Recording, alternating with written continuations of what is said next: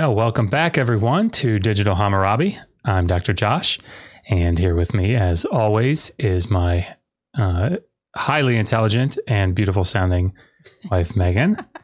Today's guest has been on our list for quite a while, and we are very, very excited to have with us on the line Dr. Stephen Cook, who is professor of Old Testament language and literature at Virginia Theological Seminary. Dr. Cook's undergraduate degree comes from Trinity College in Connecticut, and later he earned his Master's of Divinity and his PhD from Yale University. So you're dealing with a serious scholar here, folks. Before accepting a position at VTS in '96, Dr. Cook taught at Union Theological Seminary for 4 years. And among his many, many, many areas of expertise are Hebrew, Aramaic, and Ugaritic languages.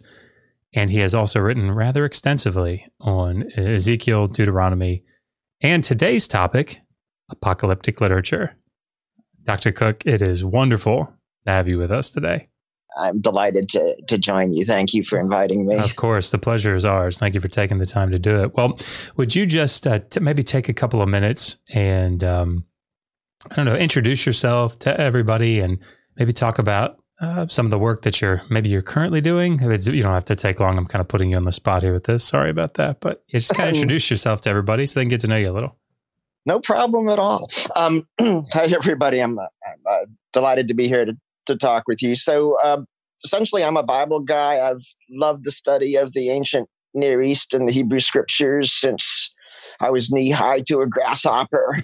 I did go to Trinity, which had a wonderful religion department, and they had a requirement that, well, it wasn't really a requirement, but they strongly recommended everybody do a language. I was kind of sick from high school of doing modern languages, so I thought I'd challenge myself, take biblical Hebrew, and it turned out to be quite a challenge. But my mentor there at Trinity was very hard, but just a wonderful, inspiring guy. And it just went from there. I went on to seminary, and actually, as of 1984, I've never left seminary. I've always, in some way, been a seminarian or a teaching fellow or assistant professor. Now I've been here at Virginia Seminary, the largest Anglican seminary in the world, we think, for almost 25 years. So I've never really come down out of the ivory tower. Well, hopefully we'll be able to translate some of that research and experience out of the ivory tower down today to some non-specialists. So I guess the big thing that I wanted to talk to you about, and Megan seemed interested in it as well.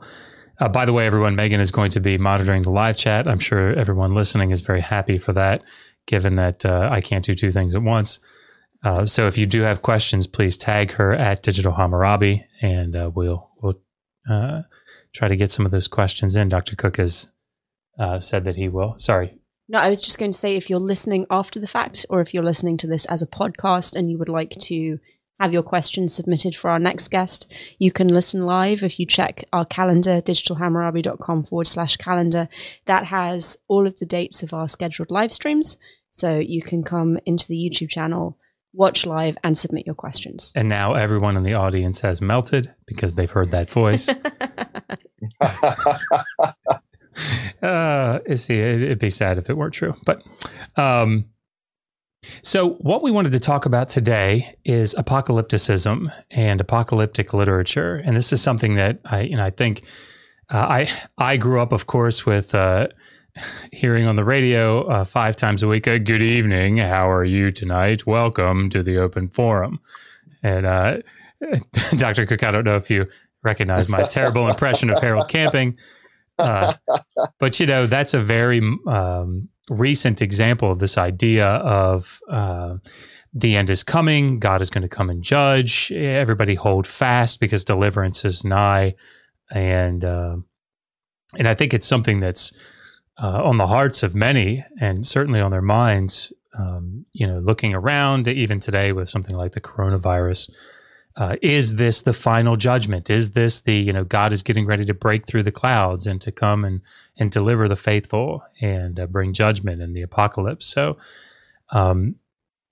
Dr. Cook has... Sure. I remember the camping stuff. I mean, all the stuff in California with people selling everything. He was sure he had deciphered the signs of the impending end. Wasn't it 1994 at first? It was, yeah. 2011. 2011. And then went from, what was it, May? Is it March? I can't remember. It was one date and then October 21st when it didn't happen in March. It was May 21st and October 21st. Yeah. So this is stuff that's, it's not just in the dusty pages of history. We deal with this even today. So Dr. Cook has an awful lot of experience. He's written a fantastic book. Was it 2003 that it was published? But the apocalyptic literature, and it's something that's written. It's written on a level to somebody who has extensive experience in the biblical text, but also to someone who is a non-specialist. So if you look in the description of the video below, you'll see a link to Dr. Cook's website, and on there you can find all of his publications, which are rather extensive. He's written on Ezekiel in the Anchor Bible series. He's put out a recent book, I think it was pretty recent, on 2nd Isaiah. And then in 2000... This is great of you, Dr. Josh. No. It's fine. Tell the audience, they don't have to read the books. Just buy. Yes, yeah. Give them to your family and to your aunts and uncles. They don't have to read them. Just buy them in mass. There you go. But you'll be missing out if you don't read them. I can promise you. And I wanted to focus in a little bit on apocalypticism to the extent that we can kind of glean some of your knowledge on this topic, and maybe if you have a unique perspective that maybe others haven't had, just given your experience with it. So could we start off, Dr. Cook, just a little bit? What is apocalypticism? What is apocalyptic literature in general? Oh my gosh, that is the question. I'll mute. 20 words or fewer. That is the question of the hour, because you go to the scholarly guild meetings and people just fight tooth and nail over what it is. And there's famous debates between folks like John Collins at Yale and other scholars who completely disagree trying to define it. And they spent years in the guild trying to work out a definition, which I think we're coming to later. So part of it is just kind of, what was the old joke about defining pornography? I know it when you see it. Yeah. Yep. I nearly wrote that in an exam paper once. Essentially, it is the expectation of an imminent inbreaking of the transcendent, of the beyond, of heaven, if you will, into our world, changing it, transforming it, moving it, recapitulating or moving back through the chaos at the beginning of creation and recreating the world in a new and far better way. So there's typically elements of an imminent cataclysm, but also definite elements of a sort of a dualism or a binary opposition between competing forces of good and evil, or clean and unclean, and so forth, that need to get reconciled as the culmination of history arrives and God's reign begins. So that's kind of what's going on. It's the sort of stuff that your average person on the street only vaguely knows the cataclysm part. The idea of an asteroid hitting the Earth, or of the coronavirus spreading and killing everyone. That's typically the idea, but actually in biblical apocalyptic, it's much more hopeful and joyful. So, yeah. That's fantastic. Thank you. So with all of that in mind, can you give us some maybe modern examples of apocalypticism?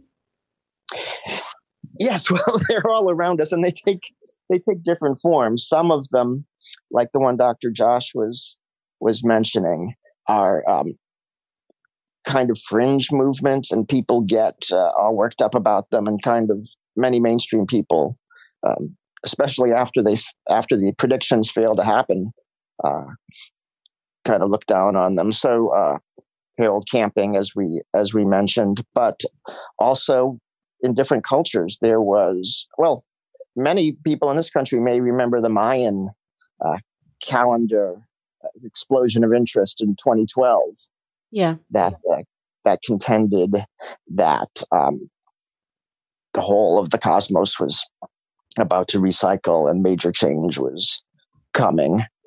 But another one, and that was proved wrong, of course. we are indeed all still here. Part of the problem is that even though Mayan descendants themselves and archaeologists all popped up to show that this interpretation did not correlate with the Mayan text. No, that's the problem with being a scholar. Well, what do you know? You've just spent your whole life studying this stuff. I mean, the guy on the street corner has a much more pure understanding of what's going on. Because they've broke the code. Exactly. That has eluded scholars for generations. So. I mean, the scholars didn't even realize there was a code. So really... That's right. just behind on all fronts. And I've been thinking, I don't know if you've heard of them, but there is a group called the I don't remember, there's something of the Lord Rael. And I think they're down in Mexico at the moment, but they were on Facebook, they seemingly fairly influential. And I engaged with them a little bit to try to, understand what it was that they were saying. But essentially, it's a hybrid of, modern day Christianity and ancient Sumerian Mesopotamian religion. Wow. Yeah. And without, going into a lot of perhaps boring detail about it, essentially, Enlil and Moses and Jesus, and now this guy who's a guy in the movement, they are all bearing they're reincarnations essentially of the Logos. And what's interesting about it is they use gematria quite a bit. And there's actually a program that was designed by a rabbi and a software program, and I bought it. Which maybe that was their ultimate goal. The whole religion was, trying to get you to buy this software program.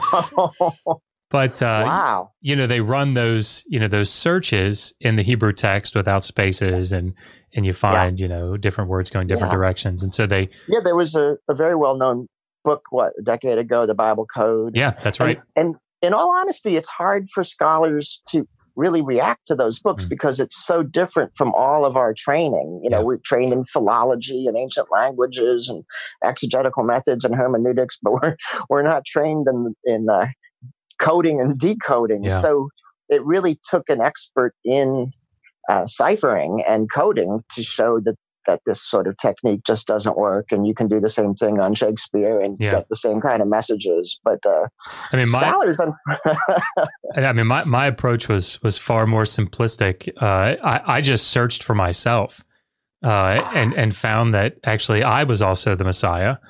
Okay. Yeah. So it led me down. It was quite a shock to me as his wife and mother of his children. It's hard to live with the Messiah. It is. Oh gosh. But I think this sort of leads into problems, at least in this case, with this idea of coding. It's something that I run into, and I know Megan runs into, and I'm absolutely sure that you run into it. It's seeing this sort of the mysterious, the secret. I don't want to say the Gnostic, because that has certain connotations, but that you have to be able to see beyond what is literal. And this is a problem, I think, with people when they come to apocalyptic literature, because it's trying to decipher in very literal ways, very concrete ways, these images, these symbols, and then trying to apply them to a particular moment, a particular scene. And I know we're going to talk about that here in a couple of minutes, but I just feel like this is something that's these types of encoding things are used to facilitate, I guess, that type of approach to a text. Yeah, and when you think about it, it actually, even though those doing it probably view themselves as quite sophisticated and ingenious. It actually has the effect of sort of flattening or domesticating the text, because it reduces the text to a simple mathematical formula with one answer. And the texts are so much more vibrant and multi-layered and polyvalent. When you think about scriptural texts in particular, they spoke to an ancient audience, but they continued to speak to church and synagogue as church and synagogue developed and grew, and they continued to be of immense influence and power to many of us today. So to reduce them in any way to simply a puzzle to be decoded is just so unfair to the text. So that's one of my main problems with the decoding approach. Yeah, you said in your book on page 63, and I typed this quote out because I thought it was actually particularly meaningful, and it seems appropriate here. Literalism typically means an uncritical submission to the biblical text, which may deaden the imagination and perpetuate outmoded, injurious aspects of the text's original idiom. It generally entails a flat-footed reading, which views apocalyptic literature in one-dimensional terms. A search for the Bible's literal sense is different. It sees apocalyptic texts as symbolically rich, inspired literature that invigorates the imagination, offering readers new orientation and resolve about the life of faith. And I'd like you to unpack that a little bit, and we can do it later if it fits better later. But I just think this reading it, the difference between literalism and what you're referring to as the literal sense, I think is actually pretty important to the thesis of your book. Yeah, we could do a whole nother radio show on that topic because it's really interesting. But I will say at least this much at this point, that the literature, the apocalyptic literature, to me is so colorful and vibrant, and it's not all crazy groups like the Branch Davidians and David Koresh, or that group in Asia that tried to bomb the they gassed the subways with sarin gas. Do you remember that apocalyptic group? That one. But there's also positive uses of this. I'm thinking most recently, if any of you live in this area that we all do in the DC Capital Beltway area, there's this amazing tapestry that fills an entire room. It was on display at, I think, Canterbury Cathedral and around the world. Now it's on display in the Bible Museum, and it's just attracted swarms of people. You can Google it on YouTube. It has 3 different light phases: natural light, then it has the glow in the dark, and phosphorescence, and then in between it has the ultraviolet light phase. So it's actually sort of a living artwork that sparks the imagination, gets people to think out of the box, beyond the workaday, the quotidian, the banal. And that's often what apocalyptic has done in a positive way. It's helped people open their eyes and see that there's more to existence than just the everyday quotidian world. Well, so maybe what we can do, because I feel like that's taking us where we want to go, but what I don't want to do is leave anybody behind, because I want all of us to get where I think you're going. So let's back up, if we can, for just a second to make sure everybody's on the same page. I'm going to read, if you don't mind, Dr. Cook, the Semea 14 conference that I know that you're incredibly familiar with. There was sort of a group definition that everybody agreed upon, and I'd like to read that for just so you can unpack it a little bit for us, if that's okay. Yeah. So, an apocalypse is defined as, quote, a genre of revelatory literature with a narrative framework in which a revelation is mediated by an otherworldly being to a human recipient, disclosing a transcendent reality which is both temporal, insofar as it envisages eschatological salvation, and spatial, insofar as it involves another supernatural world. So could you unpack that just a little bit for us? What are the key things that we would want to take away from that? And how does that help us at least get closer to understanding what are and are not apocalyptic texts? Right.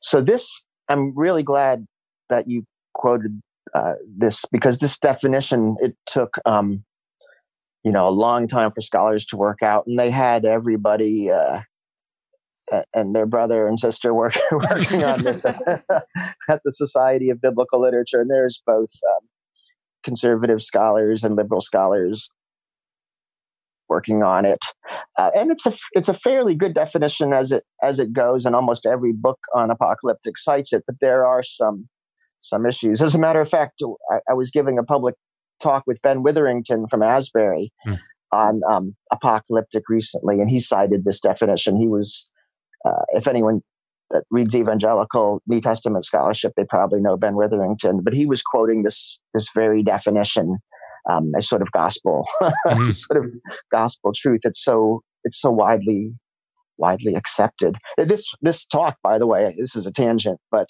we were talking about apocalyptic, and we had Ben Witherington on one side, who's a Wesleyan and then Methodist, and then on the other side we had two scholars, including Denise Dombrowski Hopkins, an Old Testament Hebrew Bible scholar from Wesley, who are on the more Wesley Seminary, on the more radical end of theology, and it was quite explosive. I mean, they were up on stage, kind of the two spectrums of Methodism, battling it out, wow. And I was trying to mediate between the two. I mean, apocalyptic can really cause some fights and some disagreements. But what I will say about the definition that you quoted is that it's very helpful in a number of ways. It captures the idea of a narrative framework, so that history is viewed not just in a sort of timeless way, but taken seriously. It talks about a mediation. That's often the case because human beings have such a hard time grasping and or imagining the transcendent sphere, the otherness of heaven, that mediation is required. Transcendent reality, that speaks to the dualism that I mentioned. There's the earthly and the heavenly, the evil and the good, the clean and the unclean, and so forth. Life versus death, all of those dualisms. And then eschatological salvation with the inbreaking of a supernatural world. So that's also a big deal.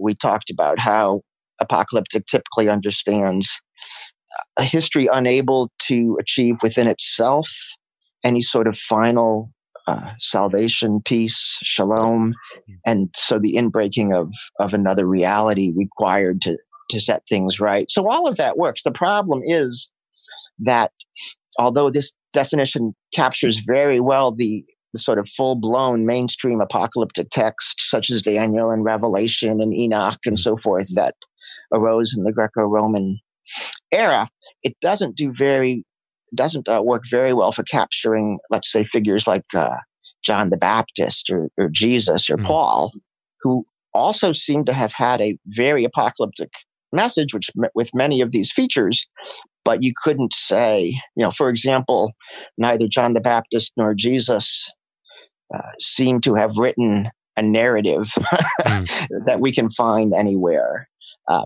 nor do we see in them an otherworldly mediating angel figure. So if you press this definition too far, it leaves out a lot.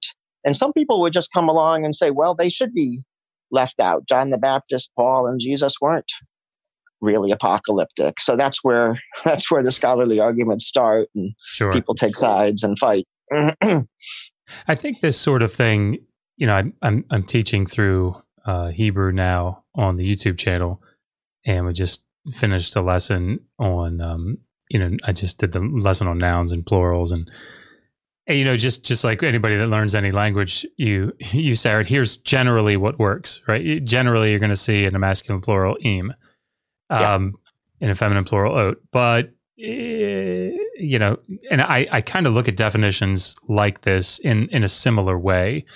It's a good swipe. It's going to cover a lot. But we have to be able to have some nuance that we can when we apply it. And you can't, it's descriptive. It's not prescriptive. So we can't enforce it upon text. So in light of that, then, just so that, you mentioned a couple, Daniel, Revelation, Book of Enoch, but Could you just kind of go through, and you don't have to be exhaustive in any way, but maybe in a broad sense, what are the biblical and the extra biblical apocalyptic texts, just so we can all kind of know what we're dealing with? Yeah. So there is sort of a scholarly agreement on sort of the major apocalypses that arose, say, in the last 2 centuries BCE and the first 2 centuries CE. The only 2 that are really within the Protestant canon would be Daniel in the Hebrew Bible and Revelation in the New Testament. And then there's a bunch of extra biblical ones, the Book of the Watchers, the whole corpus of the Ethiopian Book of Enoch, the Esdras material, but also others that, the Shepherd of Hermas is sometimes included, sometimes not, because it doesn't quite fit all of the definitions. I won't give you the whole list, but within the biblical text itself, then there are these other, I think, a lot of other things that fall into the category of apocalyptic literature, even though they don't meet the formal definition of an apocalypse per se. Mm-hmm. So then we begin to argue about, well, there's the genre apocalypse, but then there's a broader sort of macro genre that includes apocalyptic thinking, apocalyptic eschatology, that maybe the social dimension is important too, because we once you acknowledge, and this has been a problem with this definition as well, once you acknowledge cross-culturally that we can begin as social scientists to describe the parameters of the sorts of groups that have these types of literatures, then we can begin to see those types of groups behind writings in the Old and New Testament. We can begin to say, okay, John the Baptist had affinities with the Dead Sea Scroll Qumran community, and there was an apocalyptic group, so scientists call it a millennial group, that supported this type of understanding and worldview, sheltering cosmic canopy. By the same token, a group like an early prophet like Joel would have had a community of fellow priests within the Jerusalem temple that supported his apocalyptic thinking, a millennial support group. So if you think that way and include those types of groups, then the Bible would have much more apocalyptic. It would have the book of Joel, parts of Isaiah, parts of Zechariah, maybe the whole book of Zechariah, Malachi, Haggai to some extent, and in the New Testament, much of what Jesus proclaimed, but also definitely letters of Paul, particularly things like Thessalonians, where he's talking about the resurrection and how it's coming very quickly, and comforting people in the church at Thessalonica that even though family members have died, church members have died, that there'll be this great reunion. And here you get controversial ideas like rapture coming in that is, hit the world by storm and are still very popular. Thinking of the Left Behind series, sort of entered mainstream American culture. Yeah, I mean, and I think that so that everybody's kind of clear, when you talk about Jesus being an apocalypticist, could you maybe give an example? And you started to talk about it a little bit with Paul, like 1 Thessalonians 4, but what sorts of things sort of tip you off, particularly about Jesus, that you would say he's an apocalyptic preacher or apocalyptic teacher? What leads you down that road? So this is another hot button topic. We should do another podcast on this, because it really is quite a debate. And my seminarians here at Virginia Seminary are quite divided about it, and sometimes quite shocked to even begin a discussion about it.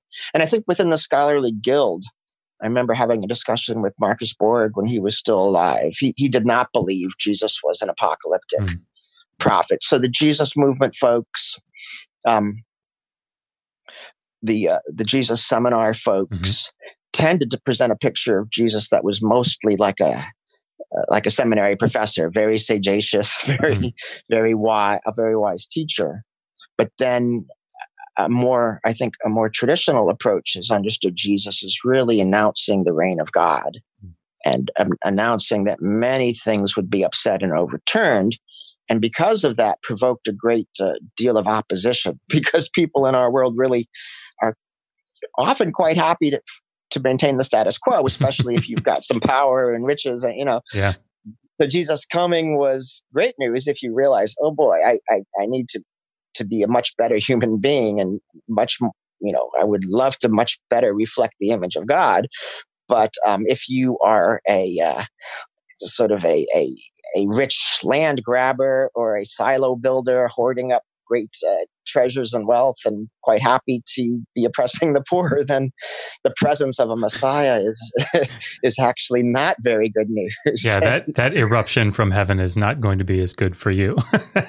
Exactly. Yeah. So, and this was known in the Hebrew Bible as well. The Emmanuel prophecies in Isaiah are good examples. God with us is perhaps good news for some, but also it can mean, Isaiah talked about God with us, meaning the Assyrians flooding into the land and the waters of chaos rising up to the neck, and people barely being able to escape with their lives. So that's what we mean when we talk about Jesus as bearing an apocalyptic message, or having being an apocalyptic prophet. And it's easy to miss because Jesus often spoke in parables and told stories.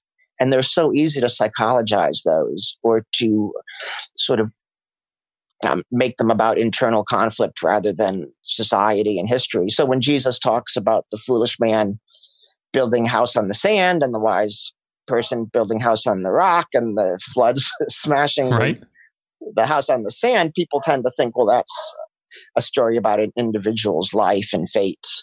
But if you think about it in terms of what's happening in the world, and a great flood of chaos coming in and overturning everything, and some people make it through, and others lifestyles will not allow any sort of moving through the recapitulation, then you begin to see, okay, these parables and stories and illustrations can have a much different reading than you typically hear from the pulpit. Yeah.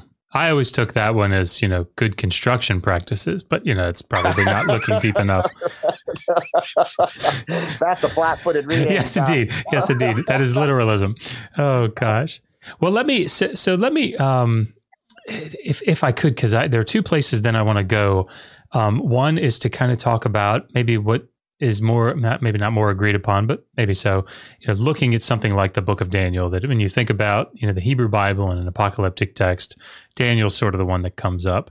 But then I'd like to, as you mentioned, some of the earlier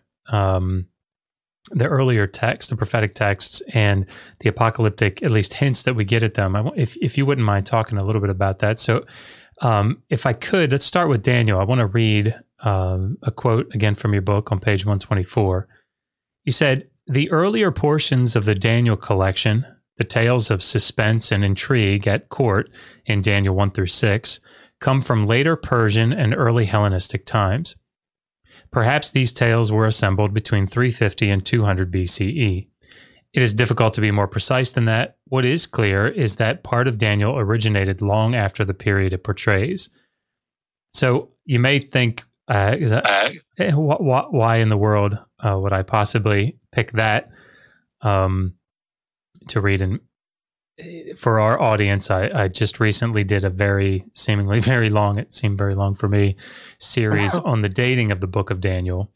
And I think people had this idea that I'm anti-Bible, I'm anti-God, and that's why I'm writing something like a book. Or doing videos on the late dating of Daniel. And that's certainly not the case here. I think in order to understand the correct context, social setting of an apocalyptic text, we really do have to start with, when the book was assembled, when the book was put together. So would you mind, talking about this, and then you go on to talk about the setting of the later visions. Could you maybe talk a bit about the time of composition and why it is significant for a proper understanding of the text? Yeah. So Daniel is one of the hotbed controversial books. I'm not surprised that you ran into trouble talking about it. It's one of the flashpoints with the rise of modernist interpretation. Another one besides Daniel was whether Moses wrote the Pentateuch. Mm-hmm. Another big flashpoint was whether King David wrote the Psalms. So those are all hot button topics. And even today in my own seminary classes, and this is a mainstream Episcopal seminary, there's still flashpoints for folks. And the book of Isaiah as well. Yes, the book of Isaiah is the third major one, perhaps the most. Was there one Isaiah behind the book, or was there three or more? Yeah. One Isaiah, two Isaiahs, three Isaiahs, four. The problem is once you start multiplying the authors, there's hardly any end to it. My approach in each of these cases is typically sort of an Anglican. You'll appreciate this, Megan. Sort of an Anglican middle way. Mm-hmm. I try to see the truth on both sides, and to not necessarily get into the debate itself, but to try to see how we can read this literature with respect for what it's doing. So, with the book of Daniel, I would have to agree with you, Josh, that if we know from studying apocalyptic groups that these groups expect the end to be imminent, in other words, that it's coming soon and there has to be a fervor and an energy and an adrenaline that comes with the knowledge that the inbreaking of God's reign could come at any time, then the book of Daniel would have to be written not as a vision of what was centuries away, and that wouldn't really have any relevance for folks in exile at the historical Daniel's time. It would have to have been a collection of stories that came together in writing at a later time, closer to the expected end. But on the other hand, pursuing this middle way, I'd also want to say I wouldn't want to go to the extreme of, say, the ancient anti-Christian Porphyry, who argued that the book was just a fraud. It was just prophecy written after the fact to make it seem valid, and that Daniel is only about that era in the Greco-Roman times and has no prophetic valence towards the future. So you can see I want my cake and I want to eat it too.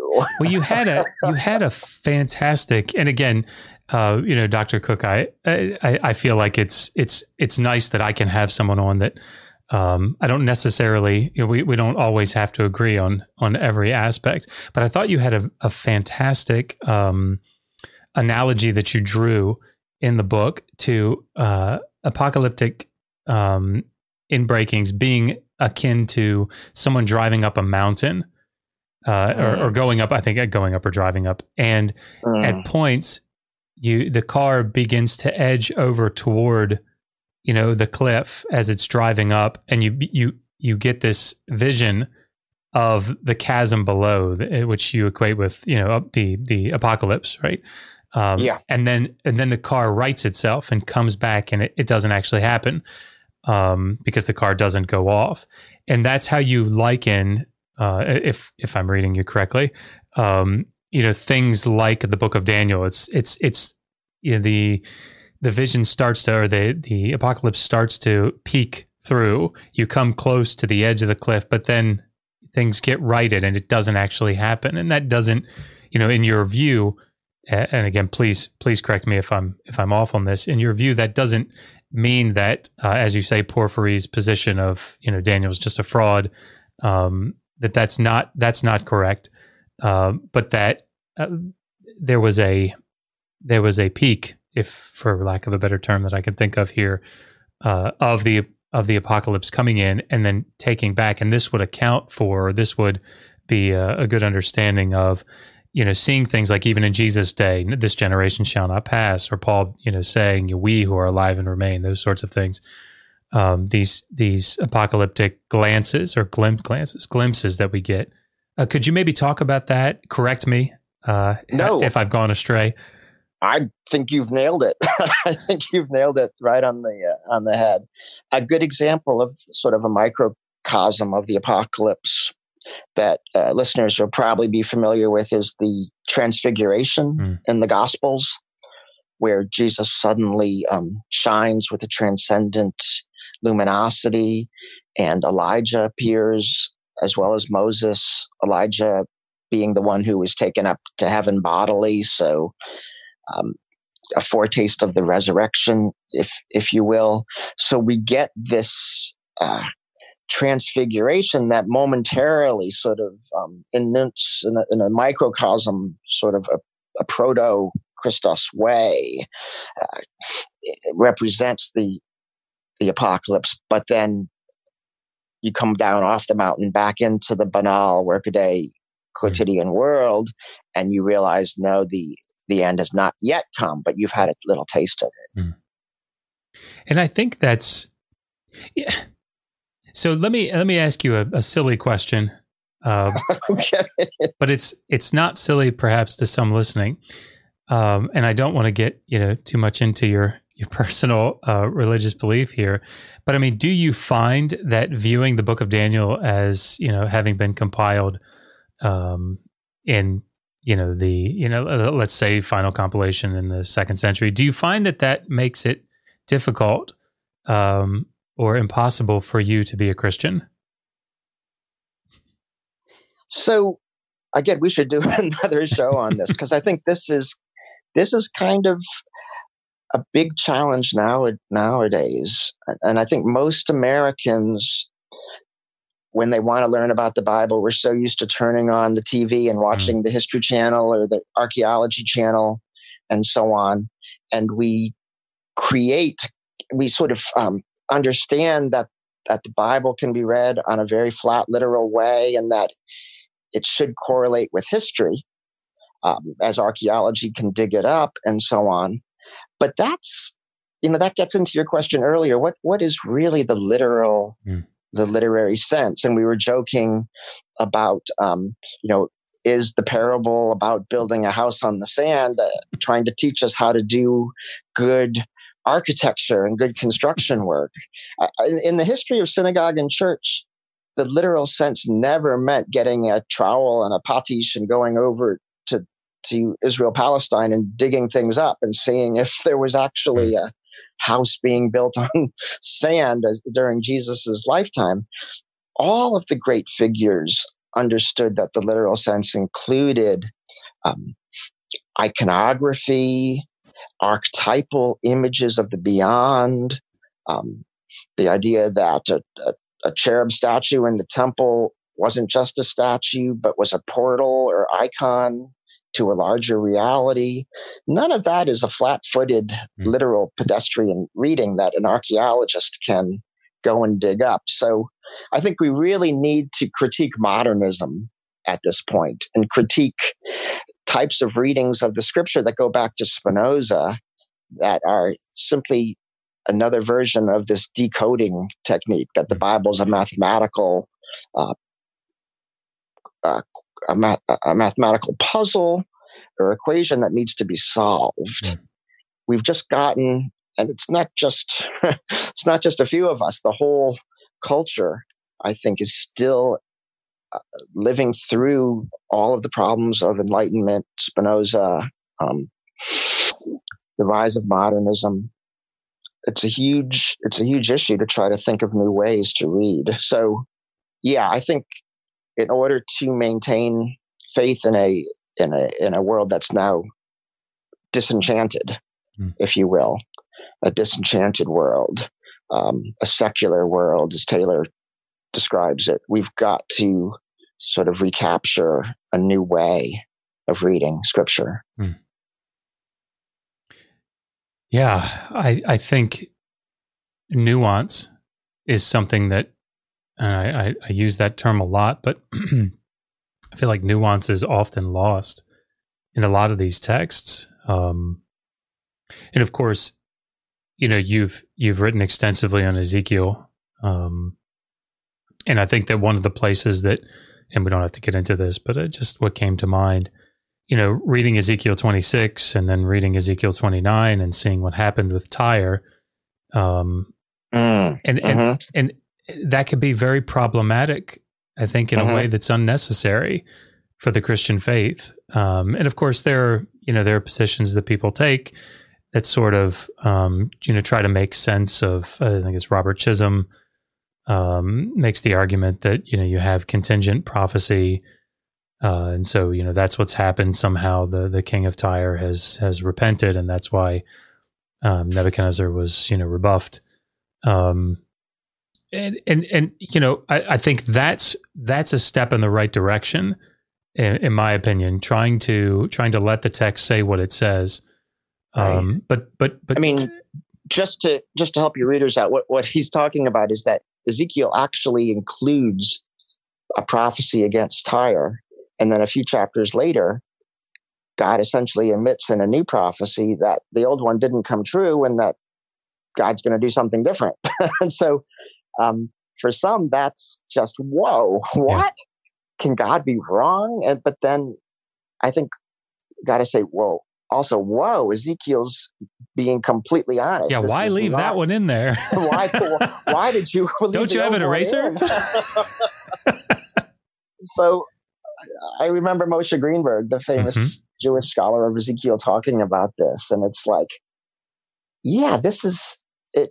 As problematic and as strange as this is, it really says something about Ezekiel's own honesty and about the authority of these words, even almost within Ezekiel's lifetime, that if God said something, even if it doesn't come true, that doesn't mean you throw it out. Yeah. You wrestle with it, you deal with it, you try to figure out what's going on.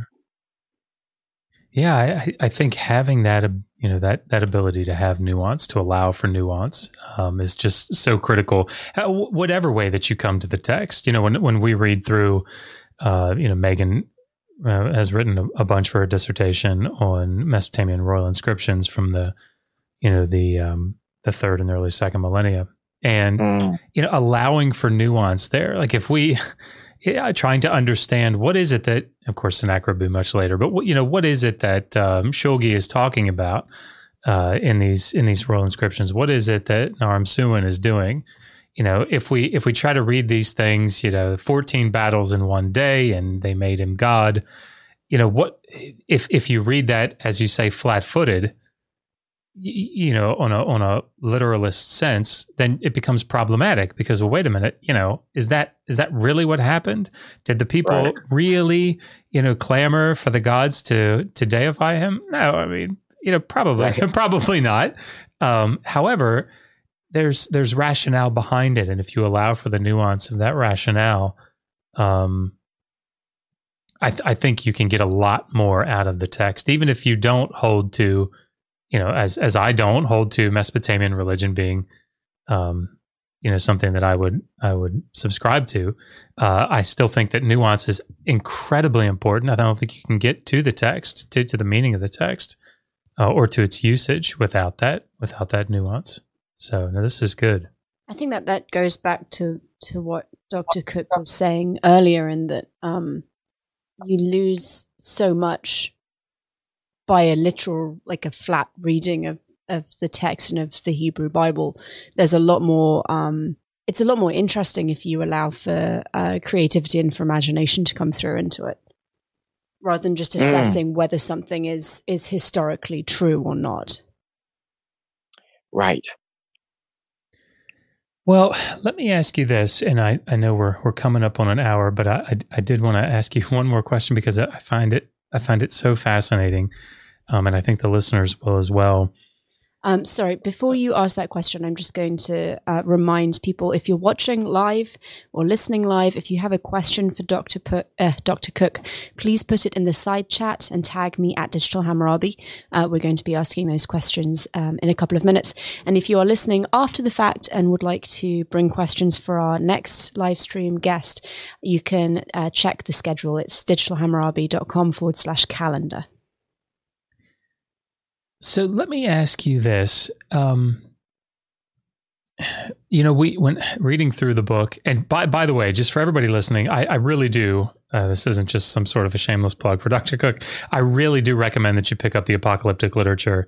It is a 2003 Abington Press publication. It's in the Interpreting Biblical Text series, but he goes through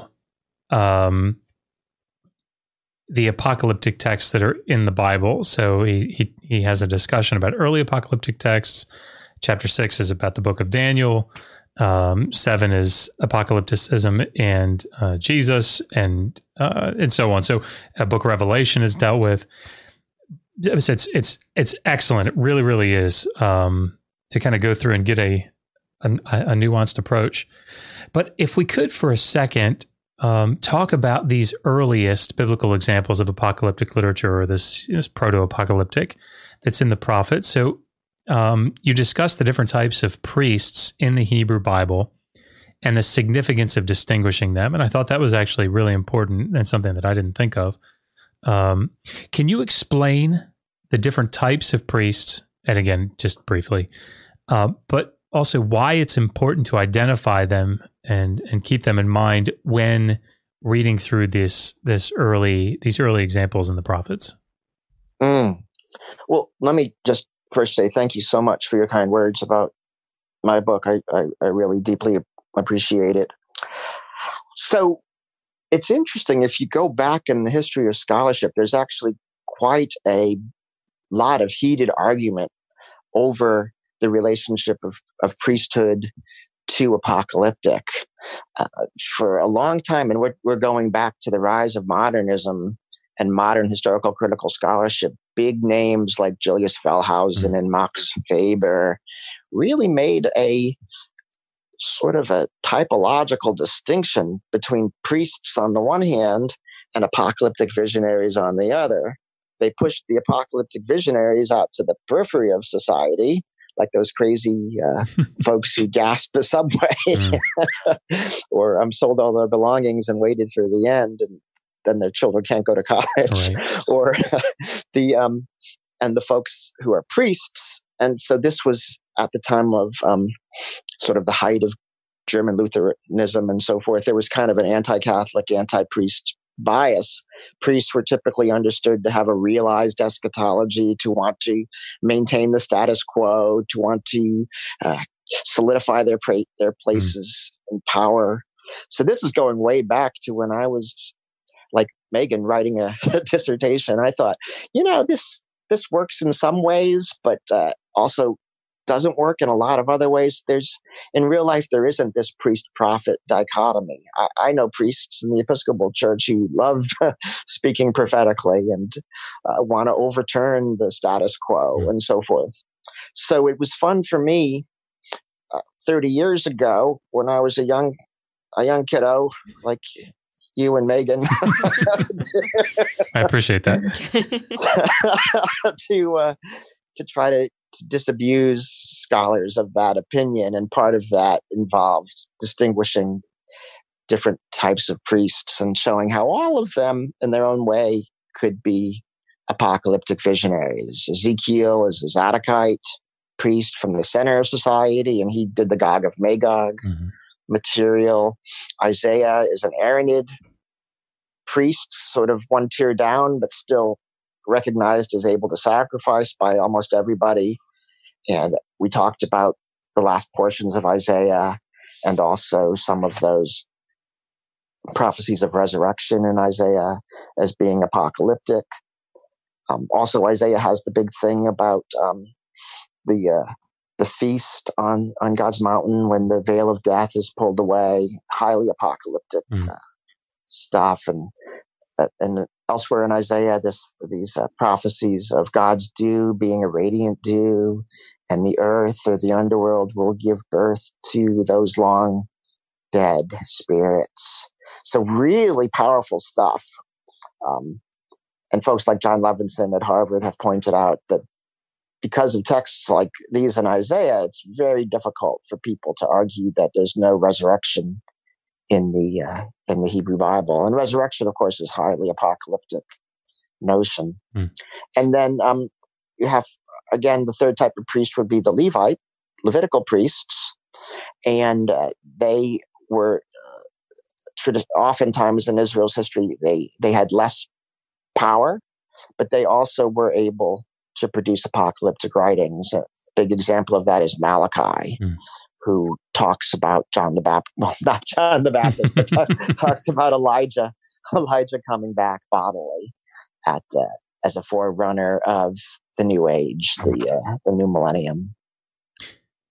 If someone were interested in getting, I always try to recommend easy to use, easy to understand resources to try to get maybe a little more in depth into the different types of priests and understanding maybe the history when we think about how the biblical text was put together, how it might affect that.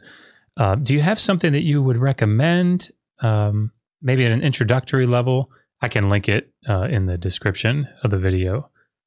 If you Your questions are so good. The market and so desperately needs a book like that. Maybe you and I can get together and write it. I think it's going to be more you writing it, but I don't remember. Do you discuss it in your, again, shameless plug, but in the Anchor Yale Bible series, right? Dr. Cook wrote Ezekiel 38 to 48, and I remember consuming it when I first got it. Do you discuss? I don't remember though. Do you discuss the different types of priests? Well, so we should have another one of these live streams about Ezekiel, because it's just, my goodness, that book is so interesting with the flying wheels and the bones coming alive in the valley. And so I had to discuss the priesthood somewhat, because there's a big debate in scholarship in the Guild. People get really hot under the collar now about topics like whether Ezekiel was a Zadokite priest or not, whether the Zadokites were a late invention. There's whole books, dissertations written on missing priests, that this whole idea of the Zadokite priesthood is kind of a late product of Hellenistic imagination. And so I did have to spend quite a while in the book, because I think it is important for a number of reasons, and I don't want to bore your readers, but if Ezekiel is a Zadokite priest, that would explain why there's so many connections with Leviticus and the so-called holiness school theology of the Pentateuch. All sorts of things come together in an amazing way once you begin dividing up these priests. But I should also say that I have to constantly fight about this with my fellow scholars who think I'm just going out on a limb making these kinds of arguments. And I say, I made it so clear in my book. It's such a good argument. Why right. Can't you just accept what I'm saying? Just let me have this one. Right. But no. So that's excellent. I know when I wrote my dissertation, I remember drawing some conclusions, and I guess I always assume that I'm wrong when I write things, and maybe that makes me a better scholar because I don't talk as much. I'm not sure, but I always assume that I'm wrong when I write things. So I use the word seems, it appears, perhaps. Yes. And I feel like it's throughout my dissertation, those words, because I talk about. Well, that's scholarly ease. But I mean, I have to tell you something funny. I've been in numerous psychotherapy sessions where the therapist says, "Why do you keep using perhaps and hedging everything when you're trying to get along with your wife?" And you don't understand. Scholars always talk. We have our advisors' heads, hovering behind our shoulders. We never say anything definitively because we know someone's going to come along and critique us. Yep. Unless they can prove it beyond a shadow of a doubt. Oh, and this is history, so I can't. So I'm going to hedge it. Oh, gosh. Well, I'm going to stop asking questions because I've had my turn. And Megan, please, if there are questions from the audience, and Dr. Cook, if you're excited to answer them, I think this will be fun. So we actually only have two. The audience has been surprisingly quiet today. Captivated is probably the word. they've been very interested. And Dr. Cook, we've had several people say that you should definitely come back. So I'm afraid you're now legally obligated. Yes. We didn't mention this before, but you are legally obligated to come back and talk to us about Ezekiel. So for the first question is, I think a little tongue-in-cheek, given the current situation in the world. Will the 4 horsemen have masks on when they arrive? I guess so. I think, but if they are smart, then yes. If there's enough, I think Amazon has sold out. I understand the best way to make them at home is using vacuum cleaner bags because the virus particles are so small they can slip through a handkerchief. So interesting. Yeah. So there you have it, people. If you need to make your own own masks, use vacuum cleaner bags. And if the 4 horsemen are listening and they can't find some on Amazon, that's how you do it. They can make their own. And the last question, what modalities may a layman use to introduce nuance to their reading of ancient texts in general and apocalyptic literature specifically? That's a wonderful question. And you two may have some really good answers to that as well.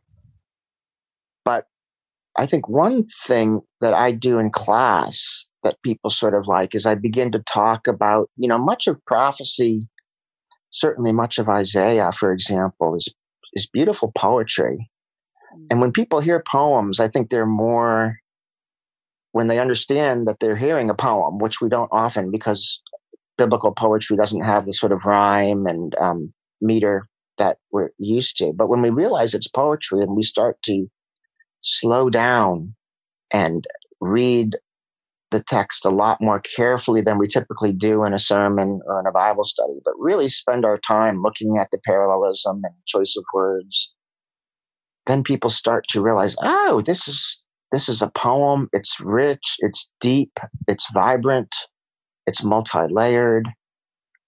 So I typically try to push students to do more with art, showing images and great artworks, do more with music, how different biblical texts have been set to music, do more with a real discussion of the poetic beauty.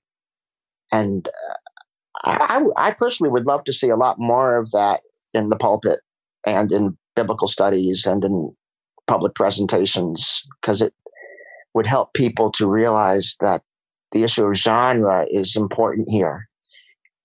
Bible is not simply straight history or straight reporting, but often has a very great variety of different genres, some of which rely quite heavily on artistry. We've sort of embraced that to an extent here at Digital Hammurabi. We have an artistic representation of the Gilgamesh story in a rap.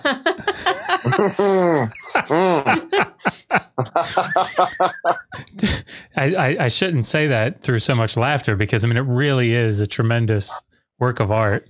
Wouldn't you say, Megan? I definitely would. She wouldn't say that. Oh, I have it on good authority that it is best sung in a pub while drinking. We learned shortly after Josh released it, actually, that there's a group of archaeology students in the UK who sing it when they go to the pub, which I think is possibly the greatest compliment we could ever receive. If you haven't heard it, now, Dr. I imagine you watch MTV, or VH1. I don't even know if those are channels still, but I'm sure that you've heard it on the radio many, many times, which is probably, you heard my voice and you thought, man, it sounds so familiar. I wonder if he's that Gilgamesh rap guy. But if you haven't by chance heard it, if you Google or if you YouTube Gilgamesh rap, I suspect it will come up. You'll see my goofy looking face. I'll definitely share it with my seminarians. Absolutely. It's almost like that. There was a guy out at Trinity in Chicago that did Modern Major General. Yeah, he redid a Modern Major General. Yeah, I've seen that. That's wonderful. It's fantastic. Yeah, that was classic. The biblical philologist. That's what it was. A biblical philologist. And you've seen the music video by they They Might Be Giants about Hammurabi, Ashurbanipal. Mesopotamians. Yeah, that one I think probably got a few more hits than mine did, but maybe I'm gaining, I would say. I would not say that. I just quickly want to add to Dr. Cook's answer to that previous question, more of an agreement than anything else. Being aware of, especially if you're reading historical texts, being aware of the context in which they were written, I think really does help your understanding massively of exactly what's going on, and kind of just the atmosphere in which things were written. And since having said that was the last question, we've actually had one more come through. So I'm going to be very rude and just quickly get that one in there. Tim Smith is asking whether Dr. Cook has worked with Dr. Christine Hayes, and if so, what he thinks of her lectures. Yes, she's an excellent lecturer at Yale, and she's on YouTube, so you can really take her course on the Hebrew Bible through YouTube. I have met her, but I haven't worked with her closely. I'd love to, but I guess right now we're all sort of... Everyone's working on the internet. Working on the internet for the foreseeable future. We're all learning to Zoom and Skype and use Crowdcast, and it's a learning curve for many. But I think in general, what you find in academia nowadays is kind of either a very conservative approach or a very historically critical, analytical approach. And it's kind of hard to find a middle way between all of that. So I like listening to everything, but I take it all with a grain of salt. You know, it's you're bound to never get the whole truth from any one professor. And that's, I think, what makes this such a lifelong journey. Is, if we could answer all the questions right up front, we'd all be out of jobs, I would imagine. So, well, I wanted to thank you, Dr. Cook, for taking the time to come on and to speak with us today. And really, thanks to all of you who are listening in the audience for participating in the discussion with your questions and your comments. Please be sure to like the video and subscribe to our channel, and go down in the video description and check out Dr. Cook's website. And is your blog linked on the website as well? Yeah. Beautiful. And Facebook page and YouTube channel. Go in there, everybody, and subscribe. And buy those books. I mean it. Because he's going to be checking up on you later. Because there's also another book that came out recently on Old Testament slavery. I can't remember the author's name though, but Handsome Devil. Was it me? It might have been me that wrote. Yeah, maybe it was me. Nice. Yeah. So. But thank you so much for coming on. And thanks for having me. Thank you very much. It's a real pleasure. Well, thank you, everyone. And until next time, resist poor scholarship. Always ask, how do you know that? Bye, everybody.